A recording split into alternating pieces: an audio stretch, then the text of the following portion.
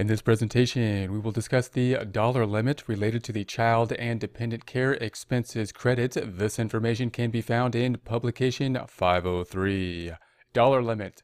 There's a dollar limit on the amount of your work-related expenses you can use to figure the credit. This is $3,000 for one qualified person or $6,000 for two or more qualified persons.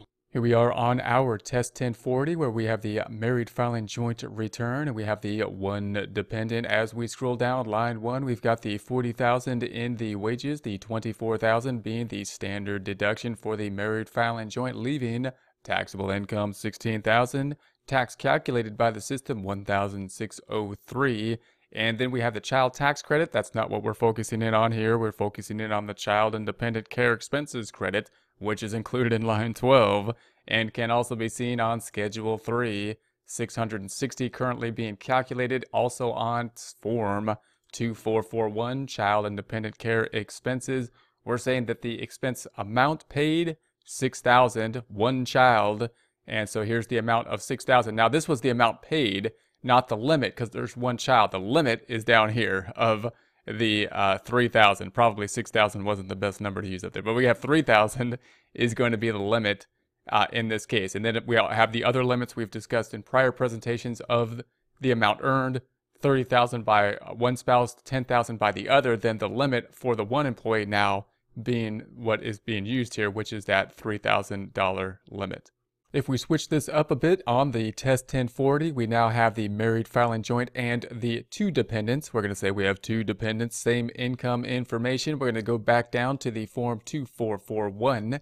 And now we're going to say that we paid $11,000 to the same organization, but now we have the two dependents, 1 and 2, $7,000 for the one, $4,000 for the other, which would be the $11,000 on the total. And now, of course, we have the limit of $6,000 because we have the two dependents, and it's going to then take the lower of that information, which is now the $6,000.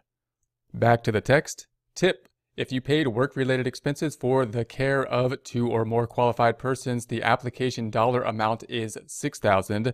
This limit doesn't need to be divided equally among them. For example, if your work-related expenses for the care of one qualifying person was $3,200 and your work-related expenses for another qualifying person was $2,800, you can use the total $6,000 when figuring the credit.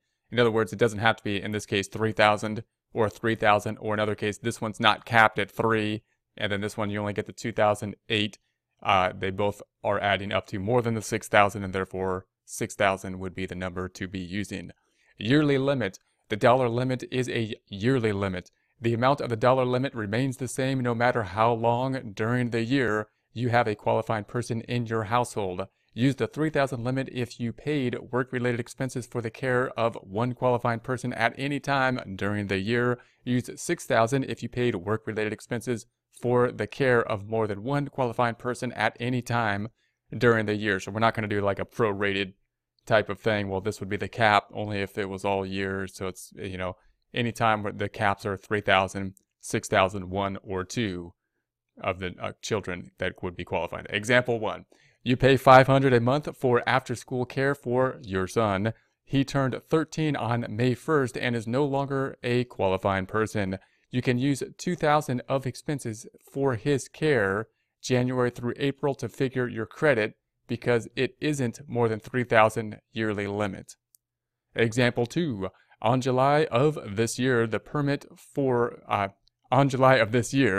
permit your spouse to begin a new job, you enroll your 3-year-old daughter in a nursery school that provides preschool child care. You paid $300 per month for the child care.